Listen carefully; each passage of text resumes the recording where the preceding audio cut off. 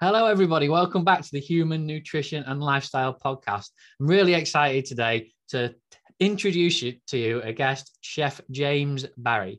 And James is from the United States, and he's got a really good product out there called Pluck. And hopefully we can talk through it today. But firstly, let's listen and hear what the man behind it's got to say for himself. So if you want to introduce yourself and tell us a little bit about your backstory there, James, go for it.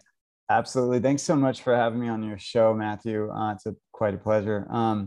I have actually been a chef for 16 years. Sometimes that even amazes me. But I started out I started out in the industry in my 30s. And I knew that I wanted to be a private chef when I got in. I was very clear I didn't want to work at a restaurant. So I immediately immersed myself. I was living in Los Angeles and I immersed myself in the private chef world. And I was very fortunate, got to cook for a lot of celebrities, names most of you, your audience and you probably heard of, like Tom Cruise and George Clooney and Barbara Streisand, just an amazing group. And then I wanted more, though. I didn't want to just cook for celebrities and wealthy people. I really wanted to truly help as many people as possible. And so I left that world and I started a meal delivery service.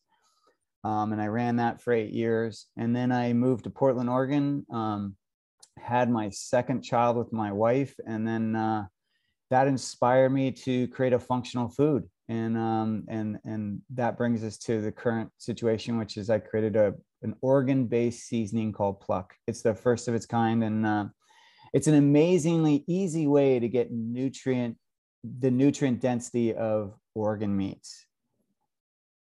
Yeah, that's great. Let's just take it back one step and say, when you was working with all those celebrities and things, then was the focus with celebrities on health and the best way of eating, or was there like millions of different diets out there and it was a case of trying to get what you can to help them on the journey that they wanted to go on? Well, I immediately learned I had to know exactly what you said, all the diets, because most celebrities are just following what the trend is at the time, unless they're truly, they're very grounded in what diet works for them. But most are following, the current book with its popular and trying that out. And so as a private chef, you really have to understand. And when I first got in the industry, the book of the moment was the Fat Flush Diet.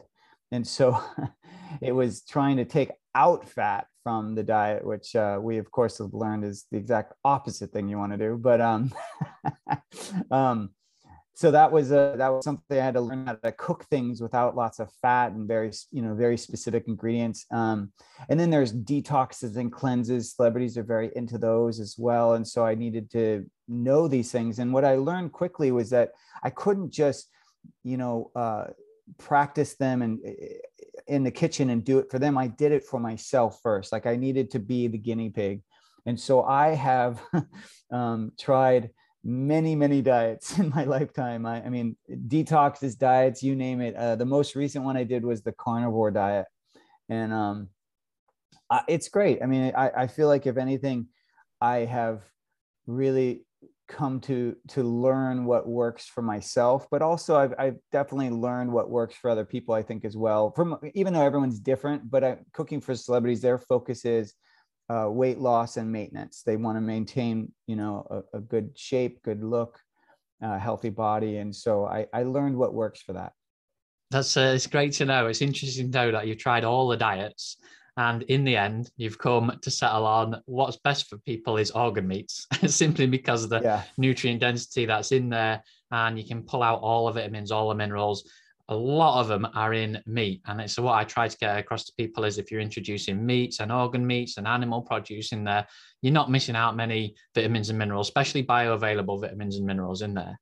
Absolutely. So what was it? Was it something that you wanted to try and introduce into your own nutrition? Was it something that you thought, I need more organ meats? How am I going to get it? Because there's lots of people out there who think the same and think, I know that I need all these different kinds of meats and different kind of organ meats in my nutrition, but how do I get them in? Some people just simply don't like the taste, or some people just are repulsed at the fact of even touching them. They mind cooking them. Absolutely. You're so right. I mean, I think the barriers that I identified was the taste, as you mentioned. Everyone associates them as being icky. The other was the knowledge of how to cook them, and even just wanting to deal with them. A lot of people don't like the sliminess of them. And then the third is limit. You're limited. You know, a lot of people can't find quality sources, and if they are taking supplements, they forget to take them. So I identified those as the three barriers. And what I ultimately wanted to do was basically what you said is I acknowledged that organ meats were the most nutrient dense food on the planet. And just if anyone wants to research and test me on that, simply do a search for most nutritious foods. And you'll see people have come up with lists, and inevitably on those lists, you'll see broccoli, you'll see spinach, you'll see blueberries, you'll see beef, muscle, meat, you'll see fish, you'll see kale, and then you'll see beef liver. And what's so fascinating on those lists is that whatever nutrient or mineral they are trying to identify, inevitably one of those foods doesn't have something. But then beef liver checks off every box. And it doesn't just check it off like a little bit, like beef meat has, has like 3 grams and beef liver has 4. It's like, no, it's like 3 grams here and then 20 for liver, it's like 3 to 10 times. And so, when you look at these lists, it's just hard to deny. It is truly a superfood. I call it Mother Nature's multivitamin. And as you said, most people are not eating it. So that was my goal, is how can I make this accessible? Because really what we're talking about is organ meats are ancestral foods to me. This is, if you want to look at Paleolithic times, if you want to do any anthropological research, you're going to find that our ancestors ate organs. They just did. And some would say that that's why we can talk and think the way we can today, because of the fats and the organs that they ate from animals. So that was the key, is how do we do this? And so to me, it's really about taking ancestral foods, but marrying them with modern techniques. So we have the ancestral food of organ meat. So, and really when I say organ meat, I'm not just talking liver, I'm talking nose to tail. I mean, my goal is to try to get as many of the organs and nose to tail parts of the animal into people's diets that are not currently in the diets. So I basically looked at that and I thought, well, wait a second, they are capsulating organs, right? So they're basically, and what they're doing is they're either dehydrating it or freeze drying it. And freeze drying maintains as many as the nutrients as possible. And then they're powdering it, and then they're encapsulating it. So I thought, well, wait a second, that powder is shelf stable. It's no different than collagen powder, really, right?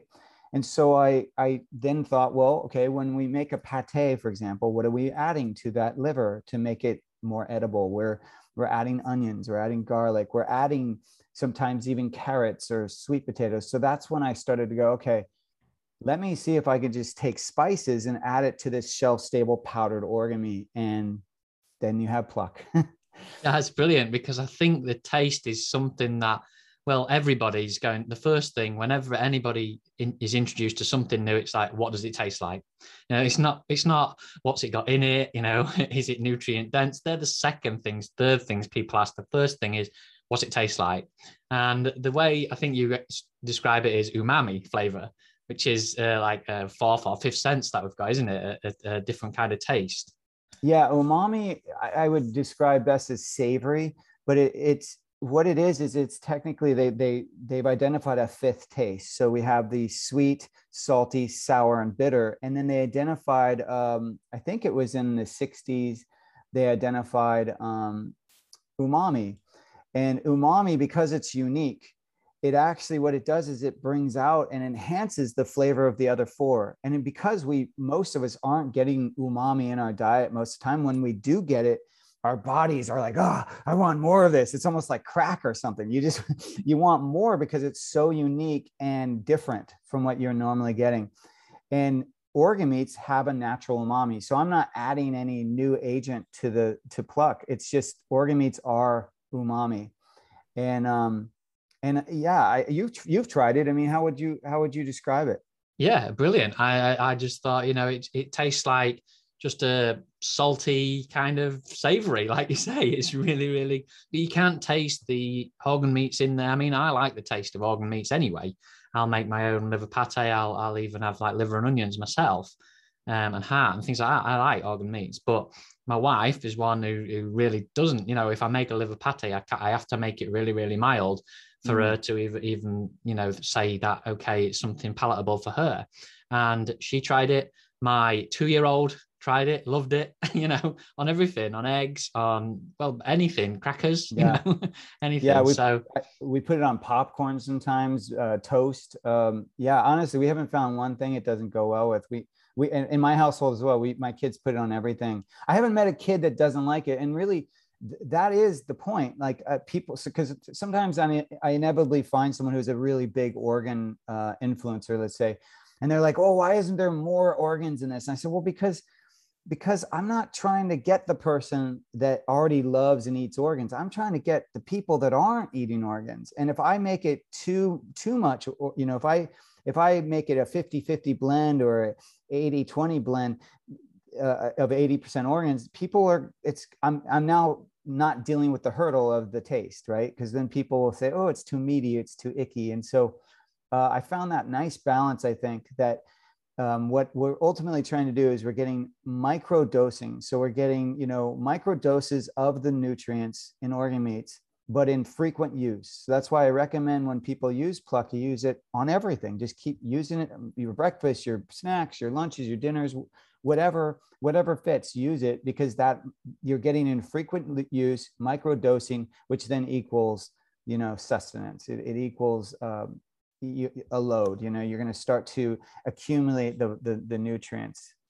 Yeah, that's great. If something I was going to ask you was what were the percentages, but like you said there, you kind of got I guess you went through a period of testing and seeing how much you could get away with, seeing how much it tasted like organ meat and how much it didn't taste like organ meat. Because like you say, there's people out there who potentially, like myself, wouldn't mind it tasting a bit more like organ meat and getting the more benefits from that in there as well. I mean, I don't know if that's somewhere you're looking to go in the future or something, but actually, you nailed it. Yeah, we're about to launch 3 new flavors, and one of them is going to be called Pluck Pure. So it's going to be 100% organ blend. So it's going to be for the people like you who already know they love the taste, and then you just want to add it to everything. So you want to add it to your smoothies, your beverages, or you want to add it to the spice, your other spices. And so this will be a great tool for that. And it's in a bag, so you'll be able to use a spoon. You don't have to open capsules, because that's basically what people do right now, is they get the supplements and they're opening capsules. So no opening capsules, and it's cheaper than buying capsules. Yeah, it's a great way to do it. I mean, that's what we was doing before to get the nutrition into our young boy, was to open the capsules and mix it into something he liked. But it's much better having the taste, having the flavor there. Like you say, for some reason, he just loves the taste. It's obviously appealing to kids. It's appealing to people who don't like the liver taste, don't like the organ taste. It's appealing to everybody. The one thing I wanted to ask you about it was the sustainability of it, and the way you source your materials, because that's important to everybody nowadays, is where you source them from. And there's a lot of people out there who would say, oh, organ meats, I'm not sure about those, isn't the toxins and things in them? So tell us a little bit about that. Yeah, those are great questions. So, well, first I'll talk about sourcing. So it's actually challenging to source here in the US, because and it's not because the organ meats aren't available. They're just not designated for human consumption. So you really have to go to countries like New Zealand or Argentina, where the entire animal is basically designated for human consumption. And their main industry is their grass-fed, pasture-raised cows. And so they're utilizing every part of it for some kind of human consumption. But one of my goals, so the current blend of Pluck is using a New Zealand quality. So that's 100% grass-fed, pasture-raised, no hormones, no GMOs, no antibiotics. So it's utilizing New Zealand grade powdered organs, but I'm about to be sourcing domestically. And what I'm doing is I'm actually trying to create a new supply chain here. So I found a ranch, a farm that basically meets my needs. So it's 100% grass fed, no GMOs, same thing as New Zealand, no hormones, no added antibiotics, or no added hormones, no antibiotics. And I'm now going to be getting from them, and I'm going to be creating a supply chain here. But the one thing that's interesting is that it's challenging trying to get all of the organs. So my current blend is liver, kidney, heart, spleen, pancreas. So that's really important. You're getting 5 organs.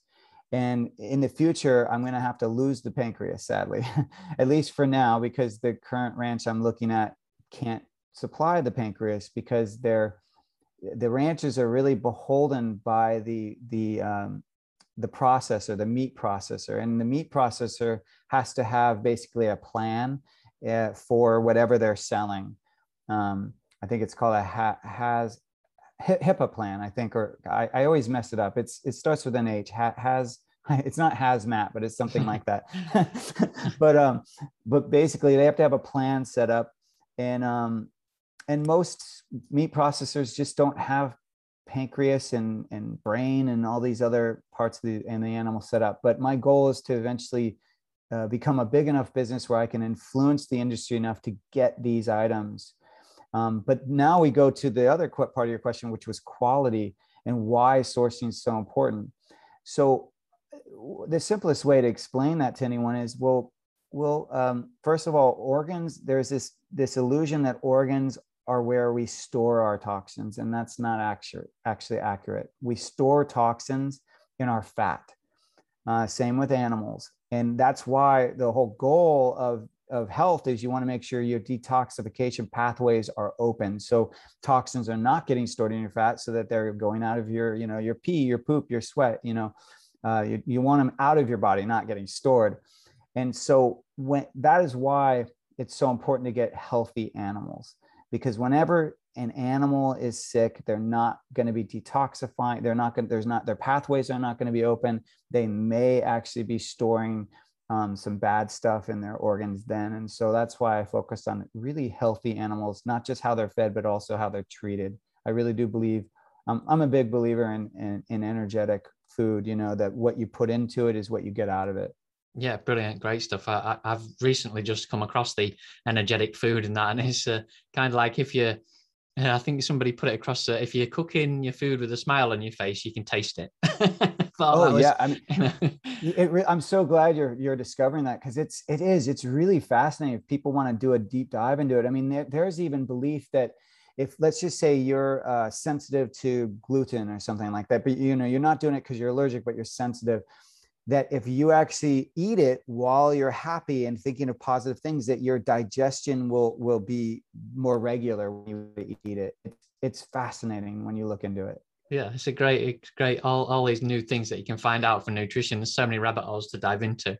But I'm pleased that you said about that you're using all the different kind of organs as well, because every organ on its own merit has got things to offer, all kinds of different vitamins, minerals. Everybody puts liver up there in lights to say that's the main superfood, but you can get so many good things from the heart, the brain, the tongue, all different kinds of things. Was it just the beef that you was concentrating on then, or because personally I prefer lamb liver. I really like lamb liver. It's nice. But was it just the beef that you was concentrating on, or I know certain people, when you start introducing them into organ meats and things, chicken, pork, there's all different kind of ones out there.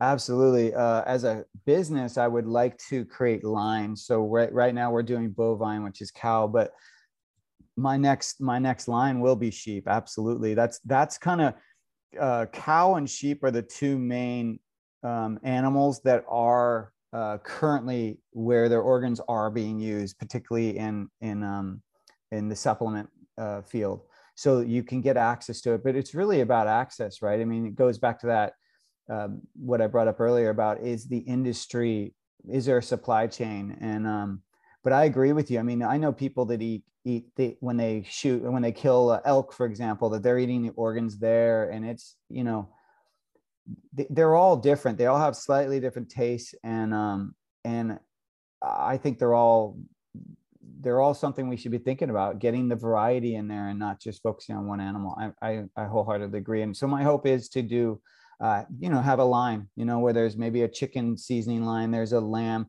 I have an idea for a beverage line using the lamb organ. So that's great. Yeah. Get it into however many things we can get it into and out there, into the world, because there's so many people that are nutrient deficient nowadays. We've got the malnutrition of the overweight, obese population, overweight and malnourished. You know, that's how it's going at the moment. We need to get the nutrient density out of there to the masses, to the people.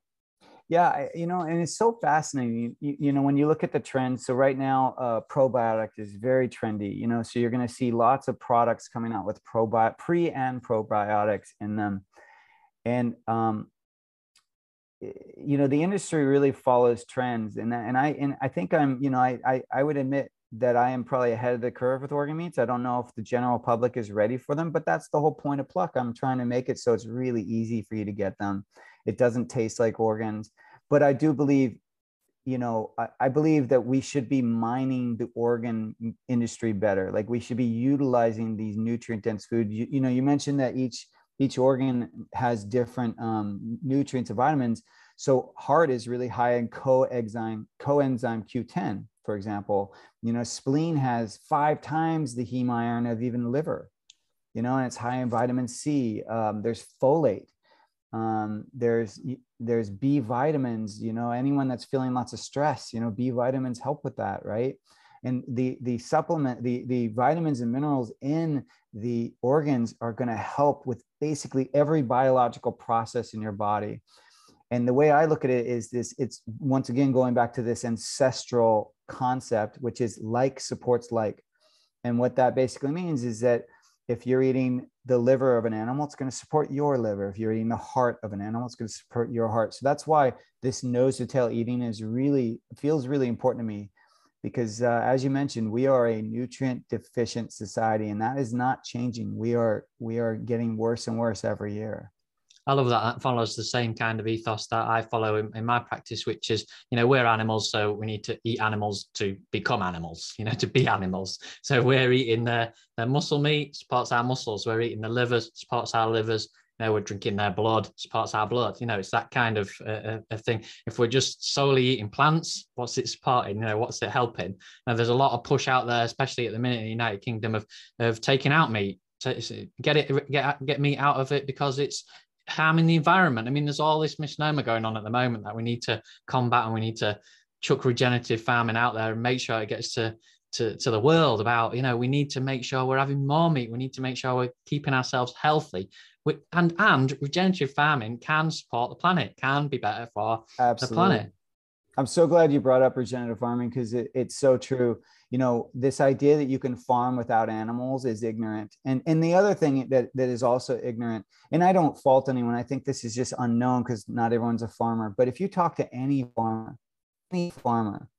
you will discover that there is no way to limit the death when you're eating food. So whether that's when you're killing an animal, that's obvious. But even when you're plowing fields of corn, you kill fawn, you kill rabbits, you kill animals that are hiding in the corn. And every farmer will tell you this. It's horrible. I mean, you look at their faces, they're grief-stricken on how much death happens when you plow a monocropped field.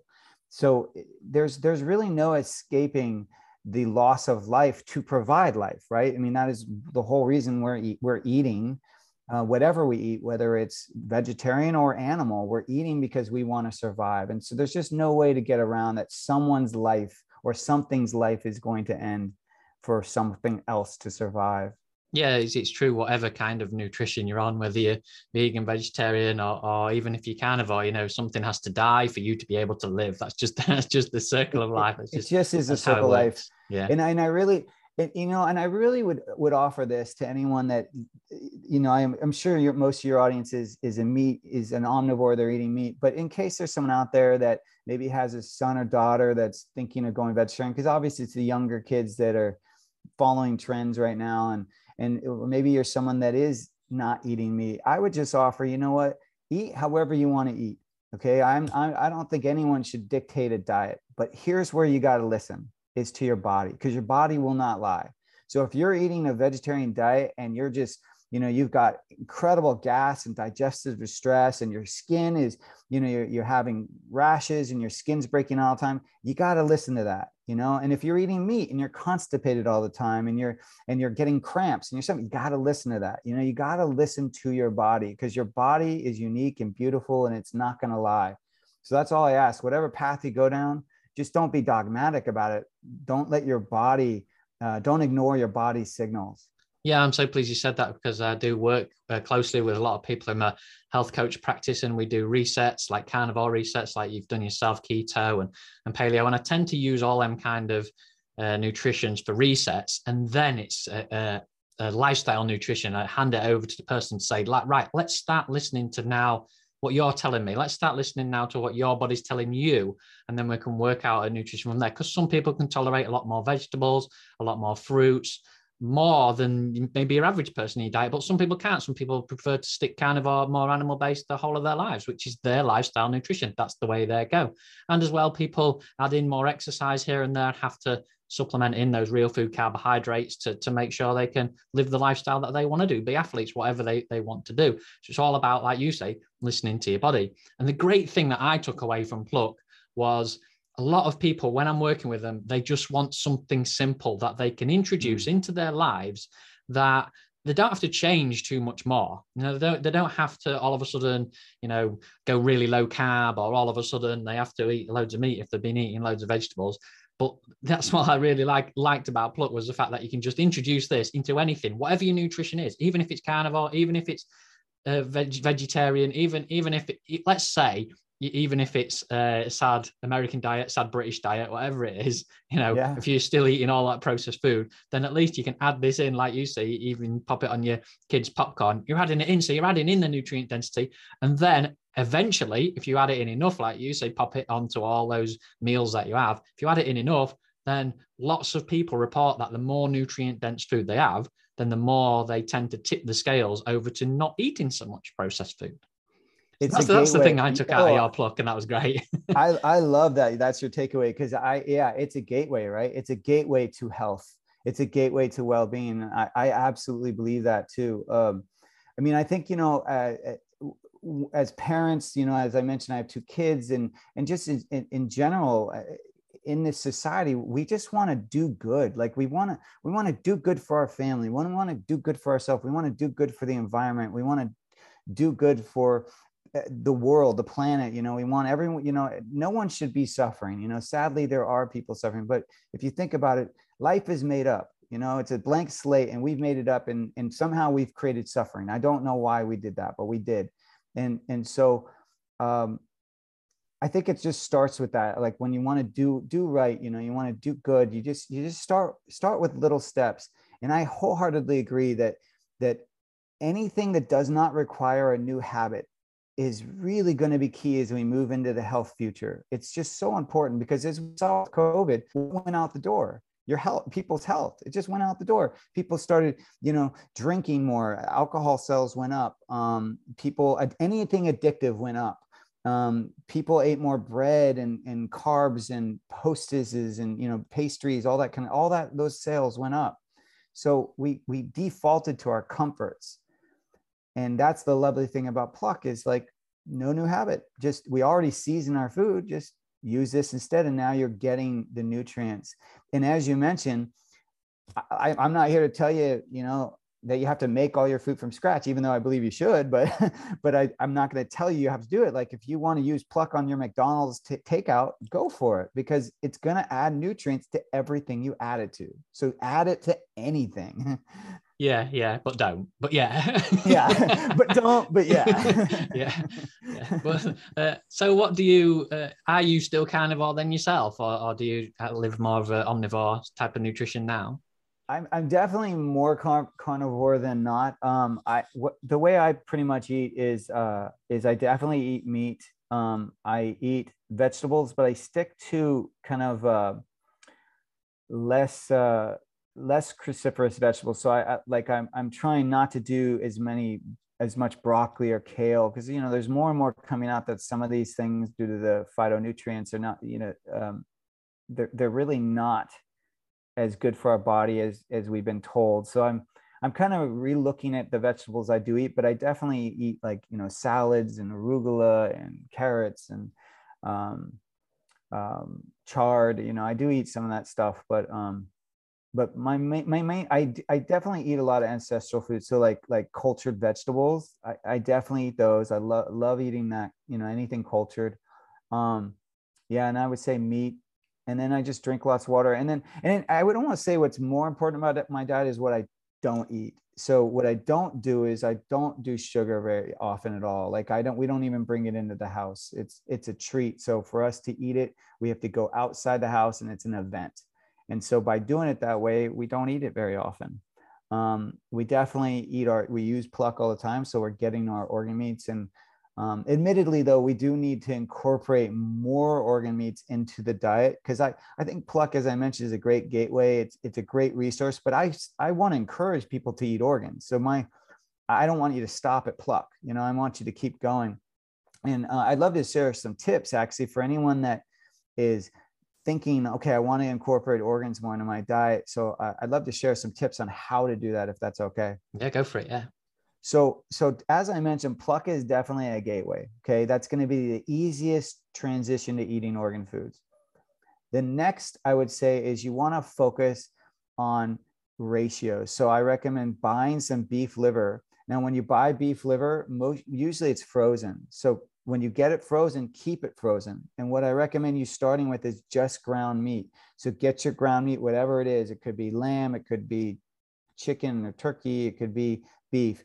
And then I want you to pull out that beef liver and just grate it frozen. Grate the frozen beef liver into your ground meat, and focus on the ratio. So I've found that if you keep it within around a 15 to 20%, no one will know it's in there.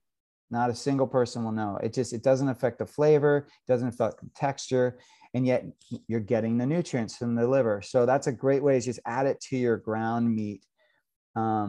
And just start out slow. I always recommend people do it almost like you're transitioning the food of an animal. If you're transitioning the food, they recommend you do 5% first, and then build your way up. So 5% of new stuff and 95% of the old, and then titrate up.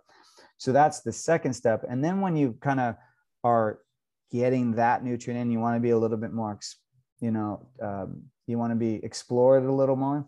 Then I recommend trying chicken hearts. And then why I recommend chicken hearts is because they're truly mild. They do not taste like organs.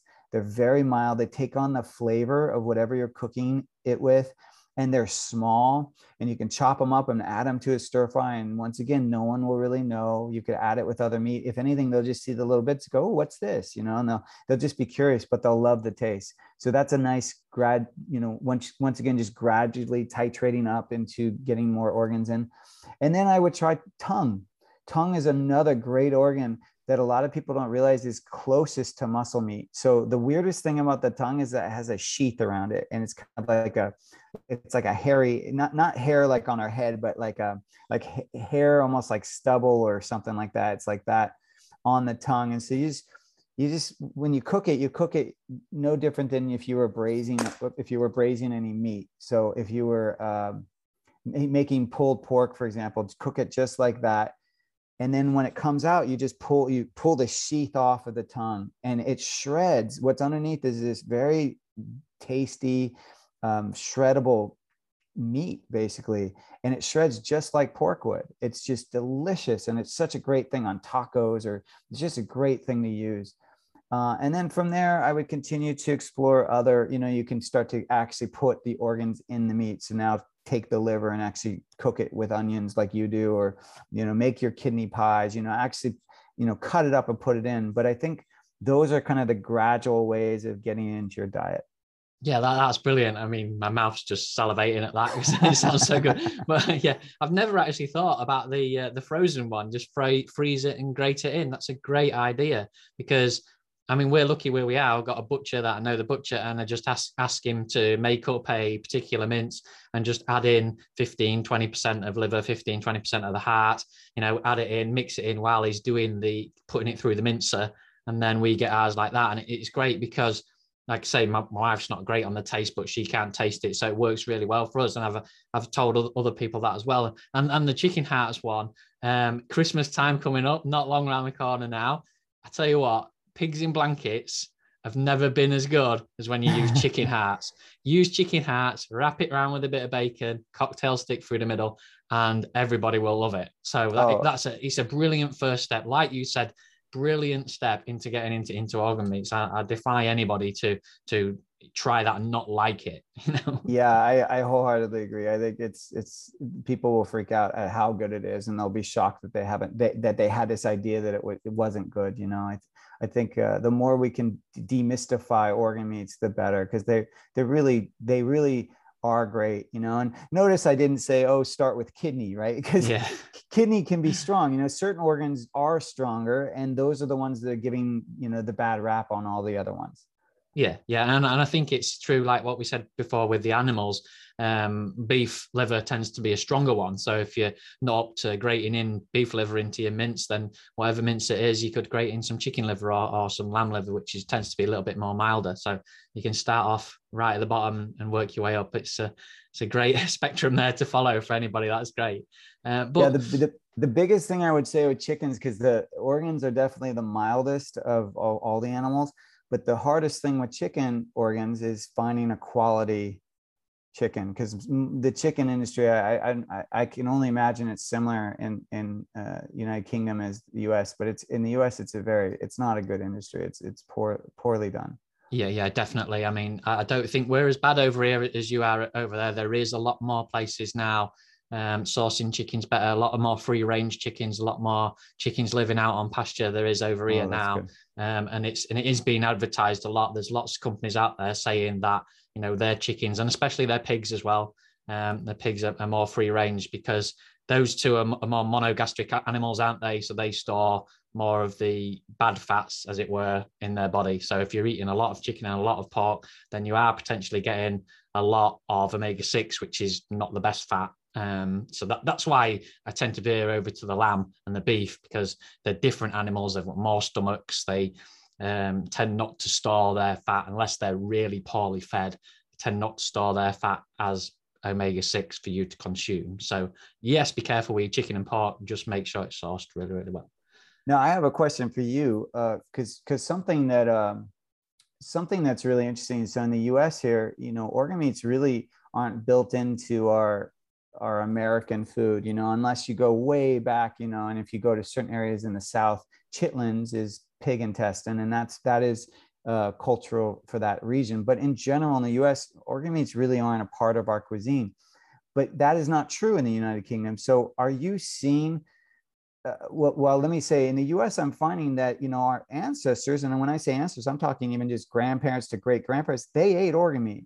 But I'm finding the newer generation, my generation, and then the younger, are not eating organ meat. So you know, in your country, the organ meats actually are built into many of the food, you know, much of the food. So are you finding people are still eating it, or is there a move away from it? Well, what I've seen just over the past sort of 20, 30 years when I've researched it is that it's kind of in a bit of a resurgence, because like you said, the same with us, our grandparents always used to cook with the organ meats. We used to have pig fries and beef fries and beast heart and all sorts of things, which was using their organ meats.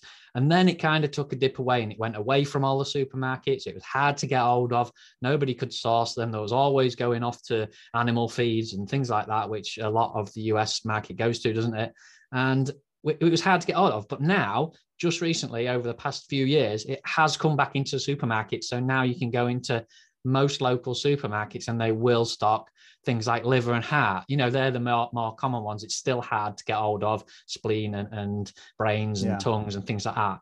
But if you go to regenerative farms, there's a lot online now, especially in the UK. They are selling tongues and they are selling brains and they're selling blood as well, you know, and skin, you know, things that, because skin's an organ, you know. Yeah, so, absolutely. You know, you can. Now, do you have to order that at a farmer's market, or do you order it directly from the ranch, or well, can you buy I'm one of them in the store? I'm one of them type of people who will go to a farmer's market and speak to everybody. So once you start opening up to everybody, to all your local farmers, we're lucky where we live a little bit out in the country. So we have got quite a lot of different kind of farms around, different kind of farmers around. So once you start engaging with the farmer and saying, look, I would like to take the skin off you, I'd like to take the tongue and the brains of your animals, then they're more than happy to do that for you. You know, if you start saying to them what you want, they will supply you with anything you like. But now as well, which is a good thing, is there are getting to be bigger online companies in the UK, which will ship it to your door as long as you do a minimum order sort of thing. And they are regularly having in stock, when they've got it in stock, the tongues and the brains and the blood and the skin.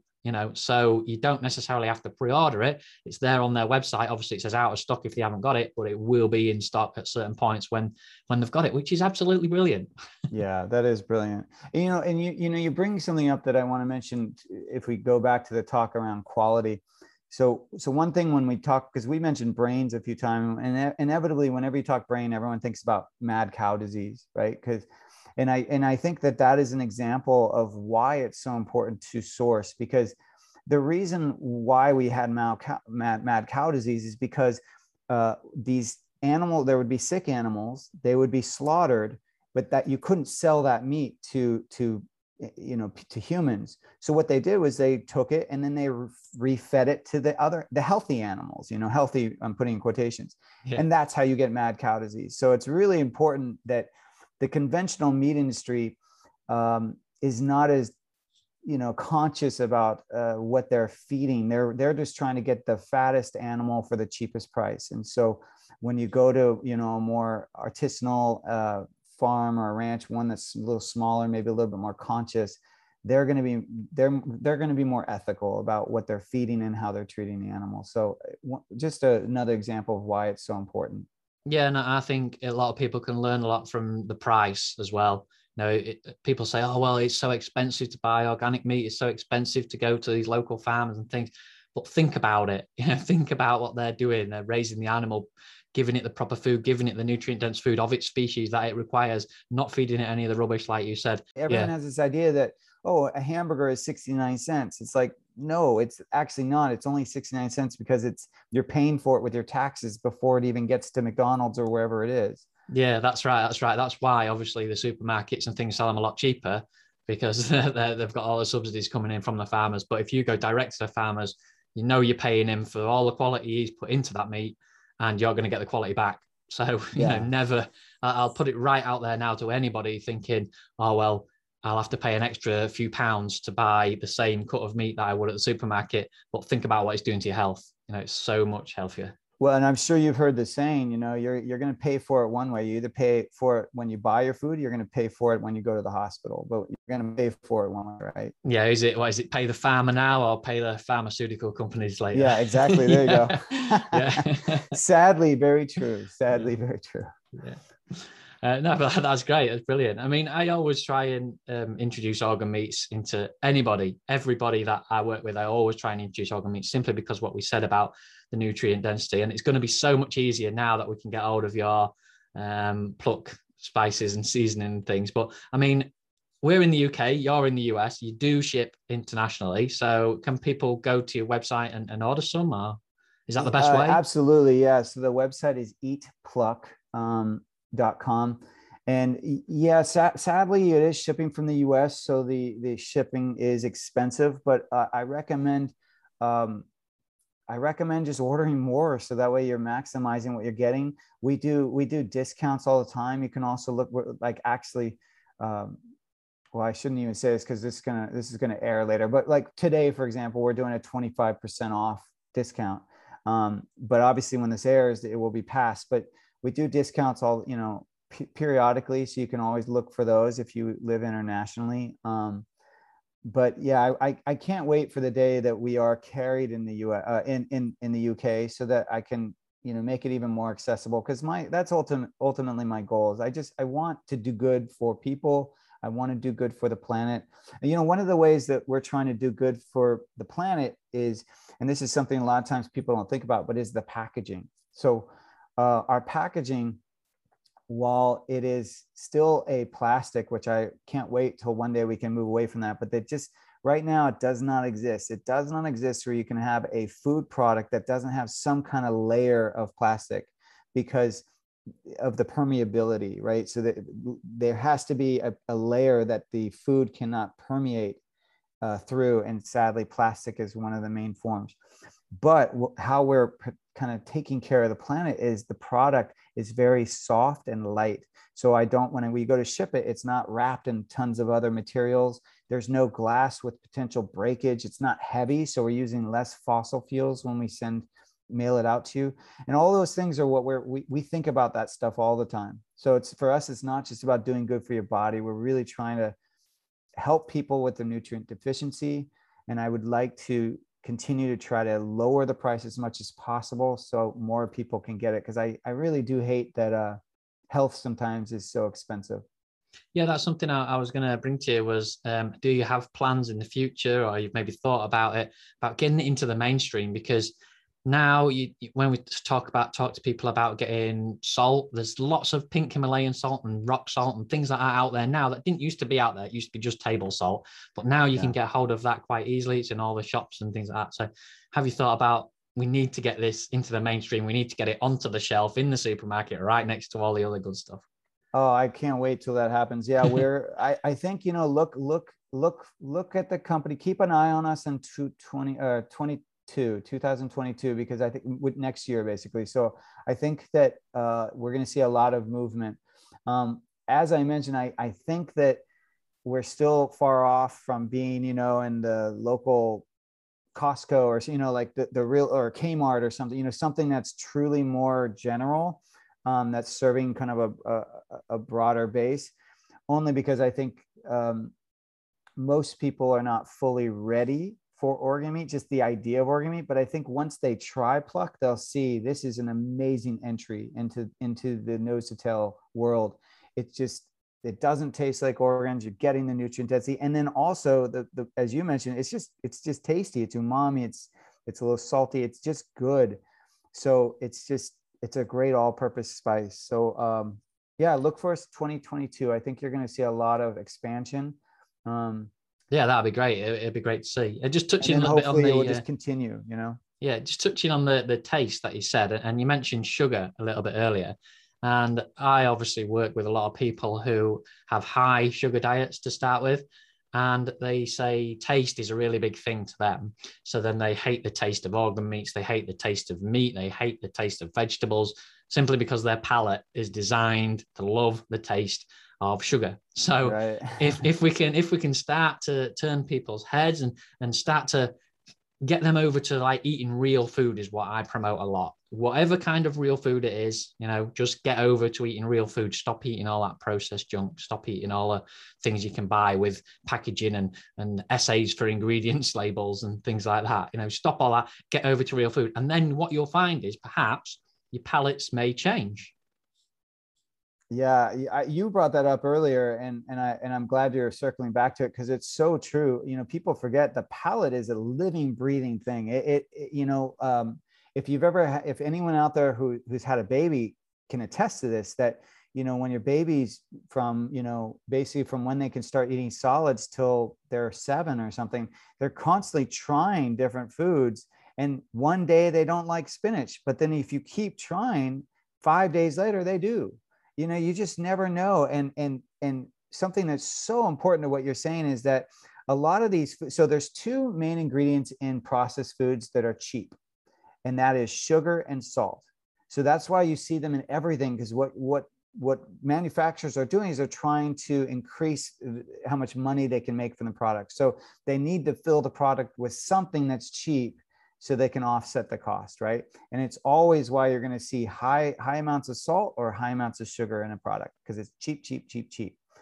And so if the best thing you can do is move away from those kind of products, and if you need to slowly titrate away, then you do that. But as you mentioned, once you pull sugar out of your diet, your palate starts to change. We used to do this sugar control detox. We used to do that a lot with people. And in 14 days of getting people to not eat sugar or starches or anything that converts into sugar into the body, everyone's palate would change. So they started out, let's say before the detox, they would have maybe 2 to 3 glasses of wine a night. By the end of 14 days, okay, that's just 2 weeks, they could barely drink half a glass of wine because the wine was so sweet. And the same thing happens with food, is suddenly when you pull these kind of really artificial flavors, these really strong, blowing out your taste bud foods out of your diet, then you start to taste the more subtleness of food. And I want to just add this one last piece, and we talked about it a little earlier, but I want to identify it is, whenever you eat, let's say, a good sea salt, anyone, adult or kid, if you're low on sodium, you're going to stick your finger in that salt, you're going to taste it, and your body is going to communicate to you, ooh, I want more of this. And you're going to keep wanting it until your body says, oh, I'm good. And you can try this with salt and it really works. The body will say yes, and it will say no very definitively, right? Well, I find that with pluck as well. So what I find is that the bodies are so much, they're craving organ meat so much, these ancestral foods so much, that a kid or an adult will stick their finger in pluck and they just don't want to stop. The kids just want to keep eating it. And I really do believe that's a testimony of the body giving you biofeedback that I need more of this. I want this. This is something I'm deficient in. So it just, to me, it all goes back to that, listen to your body's response.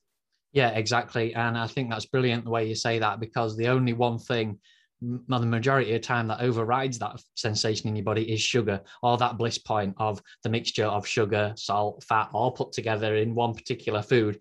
It seems to wipe out all of your body's mechanisms to say, I've had enough. That's because any other mineral, like you mentioned, salt, magnesium, potassium, the list goes on. You can name them all, but your body has its own mechanism to deal with making sure that you don't get, you make sure you get enough, and you make sure you don't get too much.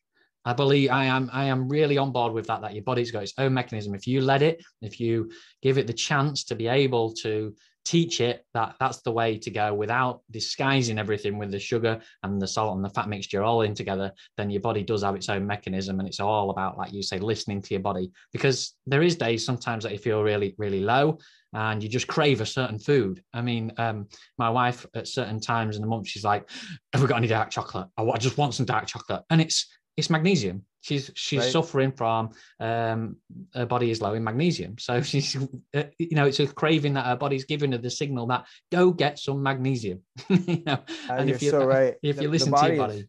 It's so smart. It's so smart. There was this experiment back in the day. I want to say this was in the early 70s or late 60s, where they did an experiment to see how kids are influenced by the food choices. And so they were able to get this collection of kids where they put in the kitchen only, kind of healthy things.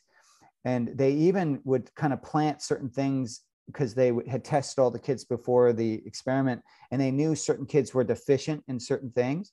And so they would plant certain foods that were high in that deficiency to see if the kid would gravitate. And they did. Every kid made good choices, and there was no parent telling them what to do. There was no one forcing them to eat anything. They made the choices that were needed for their body, and they all made good choices. So it's a miraculous study of just showing that we have innate intelligence around the choices we make. And I think the key word too is it's a choice.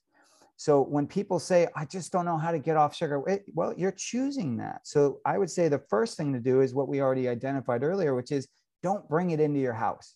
Yeah. Because when your wife has that craving for dark chocolate, now she may need it in that moment, but let's just say it's a craving. She's having a hard day and she's craving ice cream. Well, if the ice cream's in the house, she's going to eat it. But if it's not there, then she might be challenged to either feel the feelings of what's going on and or try something different, like maybe drink a glass of water or have an apple, something different. But I'm a big proponent of, challenge yourself. Don't just stay in a comfort zone, because that comfort zone is most likely what is keeping you down if you're someone who is dealing with chronic illness. Yeah, I'm pleased you highlighted that, because I often see it in my practice a lot, is the fact that people say, oh, I'm just so addicted to cake. I can't stop eating cake.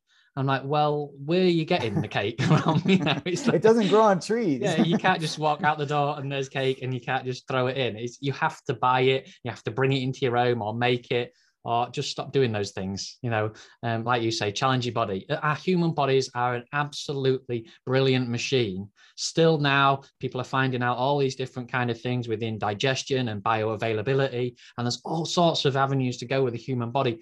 But the thing is, if you take it all the way back to evolution, and I studied a lot on paleoanthropology, and we've already figured it out. The more you deep dive into it, you can go back into our ancestors and think, well, they already knew this. They already searched out for the nutrient-dense foods. Their body was already telling them what the kind of foods that they should have been eating was. Like you say, humans have evolved over hundreds of thousands of years. So we've figured it out already. Just give yourself the chance.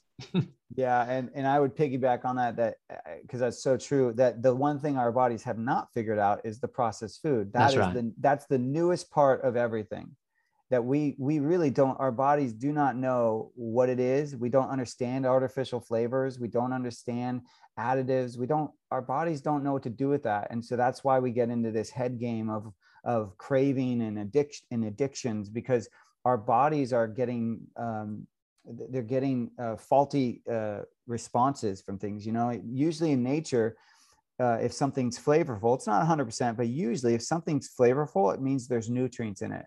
Now we go to the grocery store and you get a liquid that's bright green, and you go to drink it and it's got a flavor of this kind of like intense lemon lime whatever, something or other, and your brain just goes, I don't know what this is, but I'll drink it. And then suddenly you're gaining tons of weight and not feeling icky, but our bodies just don't know how to identify this stuff. So it ultimately does go back to, yes, we already know what works, and we know that if the product has a lot of ingredients in it, it probably isn't good for you. It's just go off the ingredients. If it has an ingredient list, then you're already delving into waters that are probably murky. Yeah, brilliant. It's great to learn your ethos in nutrition as well, James, because it's easy just for people to throw a product out there and just say, this is good for you, go eat this. But it's great that you've got all the backstory and all the science behind you, and you've learned all the nutrition behind it as well, to say, look, the reason I'm doing it is for you, for the consumer, because not a lot of companies out there do that. They're waiting for the money to come in, basically, aren't they? I hear you. They're just playing off of trends, and it bothers me so much. Something that is so interesting is because every new diet that comes out, what's the first thing that happens? The first thing that happens is the people following the diet try to figure out, how can I still eat my desserts? Yeah. Right. Keto is very popular now. And what's the biggest product out there around keto? You go to the store, it's keto desserts, it's keto snacks. And it annoys me. I'm not trying to frown on the keto diet, but what I'm frowning on is exactly what you point out, which is companies that are basically feeding off of addictions. So they're just wrapping up the same addictive product, but in a different name, and maybe has slightly different ingredients and it's just different packaging, but it's still preying off of people's addictions. And I promise you, anyone listening to this, I will never add sugar to my product ever, because I believe, as an entrepreneur and as a person in society that cares about people, that we need to be promoting and putting out products that are truly healthy, that are actually going to make you better, not keep you in the hole that you're already probably in. I mean, something as well that we haven't touched on is seed oils and vegetable oils, because a lot of people just sneak those in all over the place, obviously to make the product easier, go manufacture bigger lots of it and sell it cheaper, manufacture it cheaper, sorry, and then sell it on. And I hope you're never going to introduce those either. I mean, I don't know your thoughts on those. We'll never use those vegetable oils, that's for sure. And, I'll give you a tip for your audience as well, because, I am a chef. One of the things one of the ways you can start to start eating healthier is to really stop buying dressings from the store. That's a really great first step. So I'm going to give you a ratio of what you can do to make your own dressing, and you can make it as quickly and simply as in a mason jar, any jar that has a lid. And what you want to do is just think about ratios. So it's for when you make a salad dressing, it's 3-1 in the US, and in certain parts of Europe, it's 5-1. So you can pick whichever you prefer. If you like something a little bit more kind of oilier or fattier and a little less stringent from the vinegar or the acid, then go 5-1. And if you like a little bit more balanced, then go 3-1. And so what I mean by that ratio is it's just 3 parts of oil or fat, and then 1 part of acid. So vinegar, it could be lemon juice, it could be lime juice, it could be anything that's acidic. So 3 parts to 1 part. And then your next question is, well, what part, like what size? It's, as long as it's consistent, it doesn't matter. So let's just say it's a tablespoon, 3 tablespoons of olive oil, 1 tablespoon of balsamic vinegar, 3 tablespoons of avocado oil, 1 tablespoon of malt vinegar, whatever it is you want to use. But if you follow that ratio, you can make salad dressings within 60 seconds. I mean, it's literally do that, pour those in, shake, you're done. And then you can, from there, you can get fancier. You can then add a little salt and pepper. You could add pluck, for example. On our website, we have a vinaigrette on there that incorporates pluck. You could add some herbs. You know, you can get fancier, but the basic recipe is just 3-to-1 or 5-to-1. Stop eating those salad dressings from the store, because that is where all that bad stuff is hiding. And I promise you that one change, that as we've been talking about this whole time, is that will affect you in monumental ways, and your palate will start to change just from doing that. Yeah, that's brilliant, because I always advocate make your own. Whatever it is, make your own. Even if you're buying burgers, sausages, whatever it is, don't trust what's in them, make your own. And sauces, like you say, salad dressings, they are the big ones for sneaking in sugar and seed oils and vegetable oils and just all sorts of kind of sweeteners as well, which are things to avoid. So you know yourself, if you're making it at home, you know exactly what's going into it. And thanks for that. That's a very, very good tip and nice and easy. I'm going to go try that now. Yeah, it really does work. And like I said, you can get fancier, but that's just the basic ratio, 3-to-1 or 5-to-1. And, you know, and it is important to remember that, so we're advocating that you make your own food, but it is important to remember when you eat out, you are still susceptible to all those bad oils, because most restaurants are just purchasing pre-made things. So they're just going to restaurant depots or restaurant supply stores, and what they're getting is large batches of craft dressing, or, you know what I mean, or large batches of the things that you're buying in the store. So sadly, most restaurants are not the place to go to for homemade dressing, because it's not usually homemade, unless it's truly, you know, you're watching them make it in front of you. I wouldn't assume it's homemade. Yeah. People don't associate that with restaurants, but restaurants will always cook in the cheap oils as well. So whatever you're having, even if it hasn't got a dressing on it, assume it's being cooked in a cheap oil, like we call it rapeseed oil over here. It's canola oil, I think, it's just bought on the biggest scale you can think of and then used in all their cooking. So again, if you're not cooking it yourself, if you can't see how it's being made, then just assume it's cooked not the optimal way, let's say. And if we have time, I'd love to share a little story about this, because actually the oil is really funny. Do we have a time for a little bit sure, more? yeah. Okay. So I was working with this group who had hired me to create their menu for a restaurant concept. And so when we started the process, they took me around to all the restaurants that they believed were the benchmarks. So they thought, this is the best of what we have found for, let's say, fried potatoes. Like, this is the best fried potatoes we found. And so if they wanted fried potatoes on the menu, and if I was creating it, they wanted to make sure I either equaled or topped that one, right?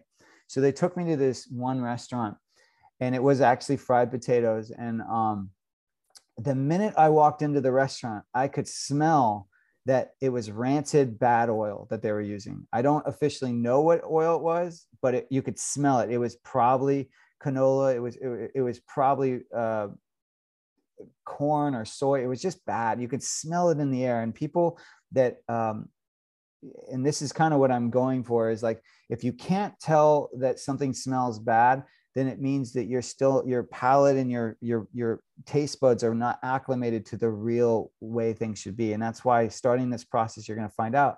And with these people that I was working with, I brought that up to them, and I tasted the product. I said, you guys don't taste that this oil is bitter. It's bad. Like, it's not good. And they couldn't taste it. Then we skip ahead 2 weeks, and now I've been cooking for them for 2 weeks. And I've been making things from scratch, and I've been using the proper oils, and I've been preparing things properly. And then we go back to the restaurant, and they couldn't even walk in the restaurant. Their sense of smell and their taste had changed in 2 weeks. And they saw what I had seen. They understood why I said, this is not good. So that would be something just to think about for people out there that are always eating out. Because I know we're all stressed out. We all have, we're very busy, and it's so easy to just get things to go or order out. And the more you can even just take it 1 week at a time, but just try to make every meal from scratch for 1 week, and then a second week, and then go try that restaurant that you love so much. I think you'll learn a lot. That would be a very educational trip for you. It is. That's the way. It's a great story, and it's the way I'm lucky that I see the light bulb moment in people because I work with them. Some people I work with for 4 weeks, some people I work with for a lot longer, up to 12 weeks. And you can see that light bulb moment where they go, oh my God, what have I been doing? Yeah, that's great. And it's really good. And people who don't know, like you say, people who don't know, who can't smell it, who can't taste it, then perhaps you need to look at your nutrition. You need to start thinking, okay, maybe I need to go over a bit more into the real food world. Look, digging deep to none of this processed stuff, none of this eating out, just for a while. And then, like you say, go back and see what was going on. And I think what we're ultimately saying, which I hope is the message people are taking, is that there is hope. Like we're trying to say, like anyone that's stuck in, chronic illness or feeling like nothing's changing, we're trying to tell you it can change. You just need to take different steps. You need to do differently than what you are doing right now. But it will change, and it will change as quickly as 1 week or 2 weeks. It really can change that quick. So, get your support, get your support team, and just make the change today. Cause I think that's the other mistake people make around health is they wait for the right time, and there's never going to be right. There's always going to be something wrong in society or something hard or something stressful. So just start today and just take it one step at a time and just do your best. And then as you learn as your best gets better, then do better. That's right. There's never a right time. I always say do something better tomorrow than you did today. So it's as easy as that. And that's great, James. Thank you very much for your time. And I love the ethos behind it. I was drawn into Pluck anyway. I love the taste and it goes with everything. And now I love it even more because you've got all the ethos behind it, which is great. So just tell everybody who's listening where to follow along with you and your website again, where they can buy it. Absolutely. So on social media, on Instagram, Facebook, we're at Eat Pluck. And then the website is eatpluck.com. And right away, when you first go to the site, you can sign up for our newsletter and you'll get 10% off right away, your first purchase. And then, like I said, if you follow, make sure to sign up for our newsletter because we're always sending out deals and specials, and we really reserve a lot of that to our newsletter group. So make sure to sign up for that and share with us. Let us know what you think, because we're a new company and we're just grateful for everyone's responses, and we want to continue to learn and get better ourselves, just like I'm soliciting you to do on this podcast. Yeah, that's great. I'll pop all that in the show notes anyway for people to click on and go straight to and follow you and have a look at the website. So thank you very much for today, James. Thanks for having me.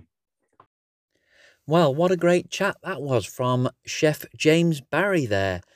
He really has put some hard work behind the scenes into his new product, Pluck. And like I said in the podcast, it really does taste great. And it's got all the nutrition in there for you. So the bottom line of everything what we talked about today was make sure you're getting that nutrition into your diet. All those vitamins, all those minerals, everything that you can source from animal produce and especially organs. The main thing you need to be focusing on right now is getting more organ meats into your nutrition. It will help you no end. So if the one thing you do tomorrow is go out there and buy some Pluck from James, then do it. Start to introduce it into your nutrition. If you do want to buy some product from James, then he's been helpful enough to send a money off code our way. So yes, that's 15% off. If you go to his website and order some, you can get 15% off with the code HNL15. That's capitals, all capitals, HNL for Human Nutrition Lifestyle and 15. So go get some. It really is good stuff and it goes with everything. Just keep following along with us. You know where we are. We're in the Facebook group Human Nutrition and Lifestyle, on Instagram at Human Nutrition Lifestyle. The new Twitter account is at Human NutriLife, and all the links to everything, even the links to the podcasts, on the website www.humannutritionlifestyle.com. So until next time, introduce those organ meats, be happy, be strong, and thrive.